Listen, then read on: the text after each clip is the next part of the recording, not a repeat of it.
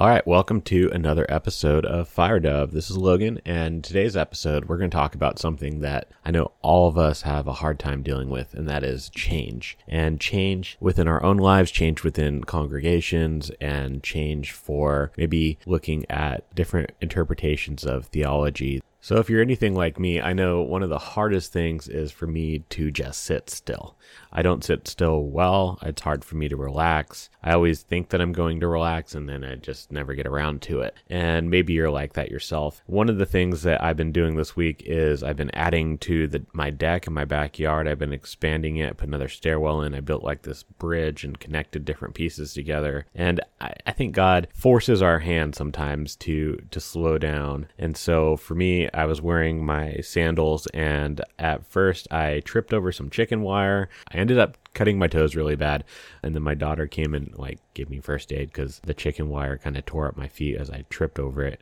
And then only a few hours later, I was playing with my son and I rolled my ankle trying to mimic him. He was basically rolling a 4x4 on the ground, trying to stand on it in the shape of a diamond, and I tried doing it and it didn't go well. I have been in bed and lots of things floating around in my head. So that's one of the reasons I have a podcast. There's just so much stuff going on in my head. And so this week I read two different books. I read first John Kotter's book, Leading Change. It's an 8-step process for leading change, and it's a secular book, but sought after books when it comes to business and management and those sort of things. And so he has this process about change. And then to complement that book, I also read Canoing the Mountains, and it's by Todd Bolsinger, and it's Christian leadership in uncharted territory. And for me, that book was quite interesting and really funny in the way that, so I grew up in Washington State, and one of the things that happened, in the 90s and the early 2000s growing up there in the public school system is you hear about Lewis and Clark every single year. And I can tell you that Lewis and Clark are very well ingrained in my mind when it comes to either being in plays or doing reports. I remember at one point, I specifically was so sick and tired of learning about Lewis and Clark that I, in a rebellious manner, did a report on their dog, whose name is Seaman, instead, because I just didn't care about the people at that point. It was the only option, and they still let me do it. So I guess that kind of worked out for me. So anyways, Canoing the Mountains is about Christian leadership, but it constantly takes Lewis and Clark's journey and uses it for comparison about how they led an expedition and how we simply have not adapted or learned some of the best things from that, and how that can apply to both the church and different workplaces. Specifically, one of the things that is interesting is, Lewis and Clark were sent on a mission. They wanted to find the Northwest Passage, and when they wanted to find the Northwest Passage, and they expected to go canoeing downstream to the Pacific Ocean. That was their idea and goal for what it was going to be, and it was, for exploration and different things. And one of the things that's funny is, of course, called Canoing the Mountains, because they expected this easy downstream canoeing portion of the trip to be, and yet all they ended up doing was finding the Rocky Mountains and having to go over that with a 16-year-old nursing mother, Sacagawea. She became one of the most important people in that entire process. One of the things that people do is they always kind of seek what's comfortable, right? We all naturally do that. So if you've had a bad day or a bad week or a bad year, I don't know, we'll pray for you. But if things aren't going your way, you go back to what's comfortable. And so it talks constantly about how leadership is basically disappointing people at a rate that they can handle, because you're taking them into places where they may not necessarily naturally want to go, and it certainly won't be comfortable. One of the things about leadership that's important is, especially in a church context, is that you need to remember that the mission comes first. It comes before any specific person, before any specific denominational traditions, anything like that can get in the way of mission. And that, remember that as a Christian, God has placed you in a specific place and time. You are to minister to those around you, and leadership is something that you need to have regardless, because at some capacity you are leading people. If you talk to any other human being in your life, that means that in some way you are leading people, whether it's as an adult or a child or anything. You are influencing and persuading them. Sometimes that means that you're going to have to find a way to help them navigate to another place that they don't naturally want to go. Change, right? And so kind of like the backstory is I think I was in like 5th grade or 6th grade or something, and I started saving up all my money, and I took odd jobs and mowed lawns and did some basic construction things that I got hired for. And I spent all my money on audio equipment. And for me, having the sound of someone speaking like they're in front of me or singing or playing is really just kind of an obsession. I've always cared a lot about that, even from a young age. And so I was always going like, how can I make it sound better? How can I make it sound more natural, more? And so getting into stereos was a really big thing for me. And why is that? It's because music is important when it comes to how we are designed as people. It's a form of expression. It's an outlet. It's a draw. I know that one of the things that's interesting is that if you're taking like a road trip or something, listening to music is your brain will actually start and then finish the song long before it actually finishes. And so listening to something like a podcast or someone speak when you don't actually know all the words, then it will make the time go by a lot faster than if you're just listening to music that you enjoy. Just a kind of a fun hack. But why is it that people really love music? Well, music is powerful. It's transcendent. It takes you back to different places. It takes you to places in your memory and you feel like you're there. You're like, I remember a song from when I was a teenager and this happened, or I remember this was at a wedding, or whatever it may be. Music has this incredible power in the way that it influences people. And kind of starting with that, it is a form of leadership because you are affecting other people if you are leading music or having people like if you have a professional singer and they're singing, what do people do? They stand there in just awe and mimic back the same words that everyone else is saying. That's an interesting thing because I know that Taylor Swift has been in the news recently because there's been this weird phenomenon where people have gone around and said, they spent $1,000 or more on these tickets. The tickets for this concert are just outrageous, incredibly expensive, and yet people are willing to buy it, right? They go to the concert because they want to see her sing the songs and have that memory, which is interesting. Like, why, if you know all the words to the songs, why do you go to a show to see the person? There's just something about that. You want to remember that. There's been this weird thing in the news where they're showing that people are flat out forgetting large portions of time while at the concert, or don't even remember going to the concert.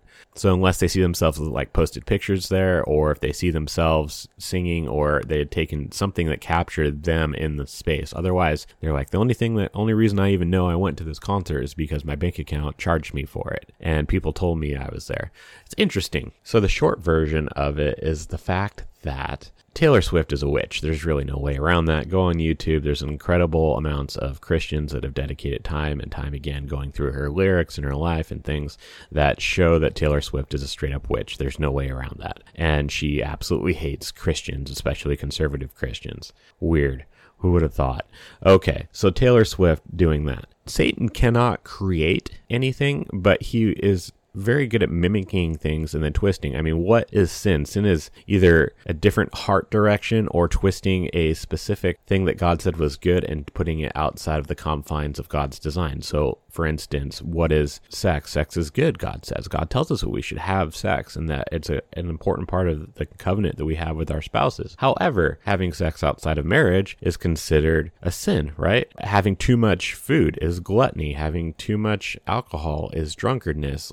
The list goes on and on. Having something and twisting it outside of that, outside of the confines of the way that God designed it to be, is a sin. If you're trying to control people, like narcissism is literally a form of witchcraft because it causes an intended outcome of manipulating another person. The interesting thing about how this is all playing out is witchcraft. And if you look at different religions around the world, what do they typically have? They have music. I know that in places that are like more tropical, down in like Puerto Rico or in Cuba or even Southern California, so there is a large amount of people that are practicing openly Santeria. Santeria is an interesting religion, particularly because it came over from Africa during the slave trade as a form of trying to act like they were getting along. A lot of the people that were tribal people that were caught by other tribes and then sold to the Western world. And I'm not saying that's good in the slightest, but one of the things that ended up happening was they wanted to preserve their tradition, right? Like, one of the things is people don't like change. They like their heritage. They like what their beliefs and things are. And so those can be really challenging for any person at any point in history. And so if you look on the surface, Catholicism is the predominant religion in Puerto Rico. However, one of the things that you have to consider is that there's been this huge uprising of Santeria. Santeria does not have a specific book. Like, there's no structure in the way that like the Christian church is. Instead, what they did was they're like, oh yeah, we believe the same things as you Catholics do. We just call them different things. And so they interact with spirits. They use drums. They have priests and priestesses who go into trances and become possessed. They believe that there's a codependent group of spirits that specifically has a symbiotic relationship with them in a way that we depend on them and they depend on us. And so if they are forgotten, basically, and if they're not worshipped, that they'll die. And it's interesting, like, weird. So you look at that and you think, okay, well, yeah, that sounds a lot like a demon. It's not even like a question for most of us that are, if you're into the subject matter of this particular podcast, then yeah, you think like, oh yeah, that's not really a big deal. So they use traditional music and ways to try and gain wisdom and direction and things. It's not any different than, as a Christian, we're not supposed to interact with like horoscopes or tarot cards or any of these things, trying to find and force an idea on what the future may hold from something outside of God's design. Okay. And so think about when people are at concerts, what are they doing? They are singing in unison. They're directed at a stage. They're being led by an individual. A lot of times some people might be on illicit drugs. A lot of people are drinking heavily. So they're under the influence of different things. And then collectively, when like one person's like dogmatically just pouring their heart out singing this song, what does that look like? Well, take that and think about the unity that is occurring between that. Satan loves unity in the same way that God has a design, but he takes it and uses it for ulterior, to pull people away from who God is and who Jesus is specifically. Okay, so it looks a lot like church. What do we do at church? We sing, we have a stage in many cases, we have a directed leader, we might have a worship pastor, a worship leader, and then we have a sermon and so on. And think about even in between songs, how often that you'll have an artist and they'll speak on whatever it is that their political cause is. Pretty often they'll be like, you guys are awesome. And then they go on some weird rant about how they're pro abortion or something. I don't even know. The thing about Taylor Swift that going on, I mean, that is a religious experience for so many people. There's people that start crying when they see her, even if they're in like the nosebleeds. If they're, she's this tiny little speck. The only way you can even tell that she's on that stage is because the Megatron is showing this huge image of her face on either side of the stage or whatever. I don't actually know how it's set up. I don't have any interest in that. I do not encourage you to listen to Taylor Swift. A lot of secular music as a whole has this really deep rooted connection to the occult,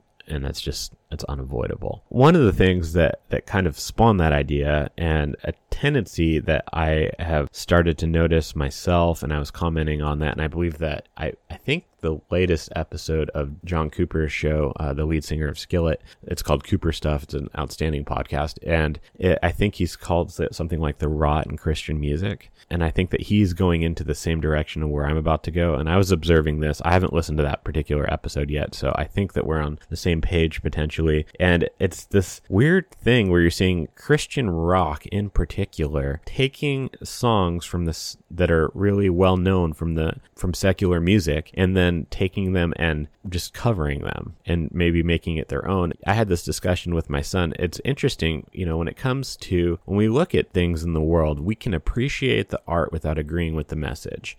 There are people that are incredibly, like, I don't know, Eminem. Like, Eminem is known as a very talented individual when it comes to the way that he writes and expresses himself through his rap. He's really, really good at it.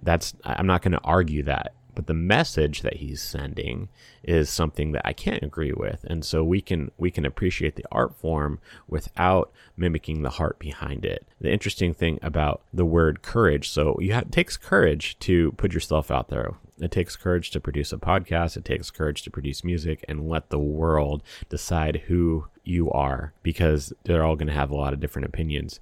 So a reoccurring theme in this show is the simple fact that I cannot speak Latin. However, if I'm saying it wrong, I apologize, but it's just the letter C-O-R, core. That is the root word from where we get the word courage in English, but it actually literally means for the heart. So what is the heart behind it is something that we use, and it's more allegorical when we say that, or more poetic is a normal person word instead of allegory. And so why did I bring this up? Well, I bring this up specifically because you need to ask that about the things that you're looking at, what you're listening to, and what you're ingesting through your mouth, because scripture commands us to do that. One of the things that was so important to me for such a long time in my life was specifically music. And so before Spotify and before Apple and all those things, I had hundreds and hundreds of CDs, and I was very particular about having them all alphabetically listed by artist and in chronological order from there. I'd be really uptight, and I'd just have all these binders of just CDs and CDs and CDs. I mean, it was a fortune. When I started to understand the connection between music, the spiritual world, I went really aggressive, and I threw out hundreds and hundreds of CDs, and I went through the house and I started purging it of things that were connected to the cult that were opening spiritually. Now, I'm not going to get totally into that today, but my concern is the secular music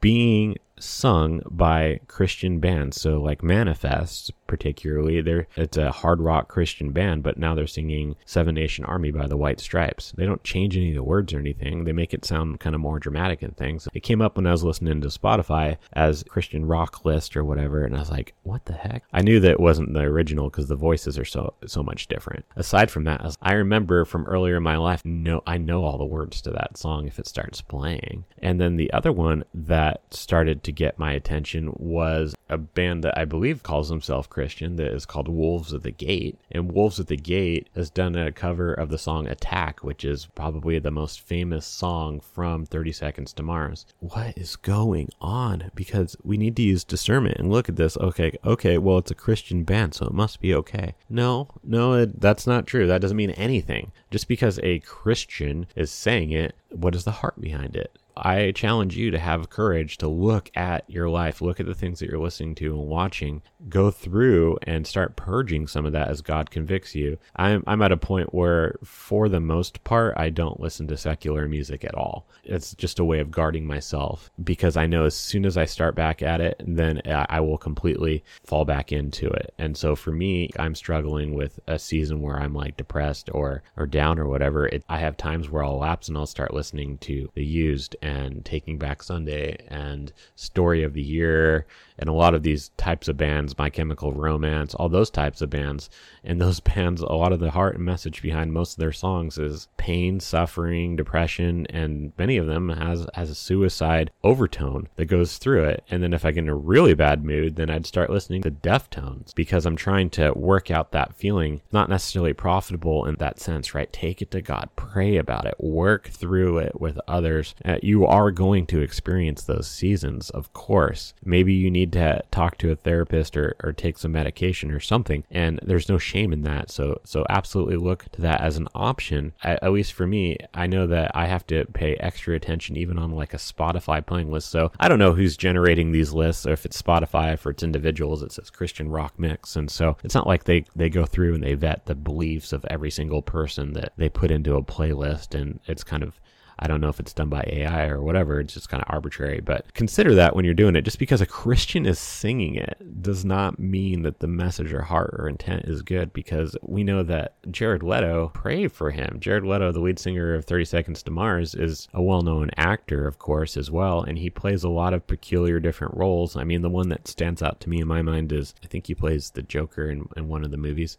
Suicide Squad. In Suicide Squad, he plays the Joker. Before I started really guarding myself on movies as a whole, that was one that I went and saw in the theaters before too. And so God is constantly refining me and working me in such ways. So we go to what's familiar, right? Like, I admit that I do that. I would imagine that you probably do that yourself. One of the key things that I found within the books that I mentioned here at the beginning is Todd Bolsinger makes an excellent point about how discipleship is cross-cultural. He goes into quoting some different famous sociologist, talks about how specifically we have a natural tendency in our mind to make everything as simple and singular narrative story in our mind when it comes to things like when you think of people in the world, like if I say right now, hey, think about people in Italy, there's probably some stereotypes that are going to come straight up. You're going to imagine, I'm not sure what, you have ideas of what immediately Italian culture looks like. And then I say, oh, well, think of Germany. And then I say, oh, well, think of Australia. Now think of Japan. Hopefully you thought of it. I know that you did because that's the way the brain works. I can suggest something like, don't think of a pink giraffe taking a shower that's way too small of a room for him. And you would see that. Even though I said don't do it, you still did it. That's just how our brain works. We have a tendency to do that. And so within the Christian culture, we have a set of beliefs and standards, and we have a way that is the comfortable way. And as soon as we start challenging that through leadership to change something within the culture, there are going to be people that straight up sabotage it. There are going to be people that are completely dogmatically against change, even if they know that they need to change. But when it comes to discipleship, we can't slowly suggest something to people. We have to get them to a place in relationship where they trust us that we can show them the truth, and the truth will set you free. People don't always want to operate that way because it's not comfortable. There's no way around that. I know I keep saying that, but there's no way around some of these things. So when it comes to spiritual warfare, the ministry of deliverance particularly, there's no way to easily convince an entire culture to change or even embrace, for them to even embrace something like that, because it is so incredibly different than anything that a lot of small churches that aren't used to that type of thing. If you're in a Pentecostal church, then maybe it's an easier sell. But if you're in a Baptist church, it's probably not.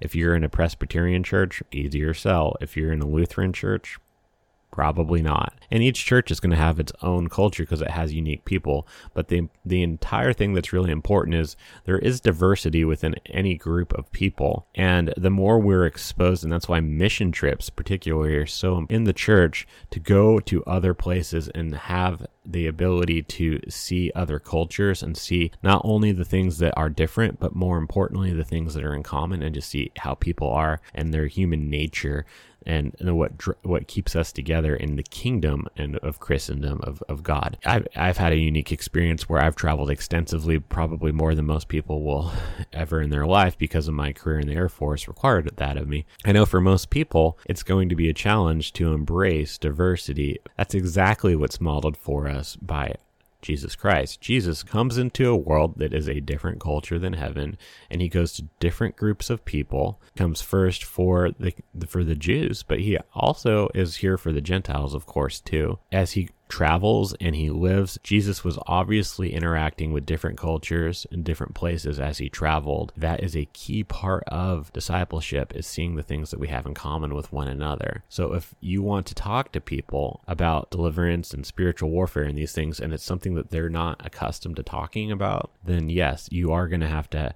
build up trust and get to a point where you can have those conversations with them, and then just prayerfully pursue from there that the Lord will open their eyes to seeing the deceptions going on around them, whether it's the music they're listening to or the different cultures. A final note that I wanted to talk about was, in the last episode, I came down pretty hard on the King James Version and expressed about how it's not a particularly profitable way to start a new believer. However, I hopefully did not come across in a way that saying that you should never read the King James Version. I got challenged with that this week in my own personal time, because the King James Version was so prolific. It's going to be used by a lot of people. For instance, for me, I'm doing a devotional from Charles Spurgeon, and then I was listening to a sermon from Charles Spurgeon, and when I was listening to that, guess what Bible he reads? He reads the King James Version. It's in the 1800s. So yes, it's not that rare. And because of my experience with the King James Version of the Bible, it was exposing me to a different culture. The way that people preached in the 1800s is a lot different than they preach today. It's not a bad thing. There's a lot of value in our forefathers and people that have gone before us in spreading the message. And Charles Spurgeon is an outstanding person to learn from. Even now, when you go and you listen to his sermons or read his books, they still have a lot of value. If you're familiar with the King James Version, you're going to be able to communicate in that culture much more effectively, because he just uses a vocabulary that simply is a Shakespearean Old English vocabulary at times. If you're familiar with it, then you just read right over it and you just keep processing the content. Absolutely. Make sure that you're considering all the cultures that you're exposing yourself to, and use discernment when it comes to the music, the media, anything that you're listening to, watching, eating, any of those things. They all matter, and they all should, at some point, as God convicts you, lead you to have a higher standard that is more Christ-like each day. I wish you guys the best, and I will see you in the next episode.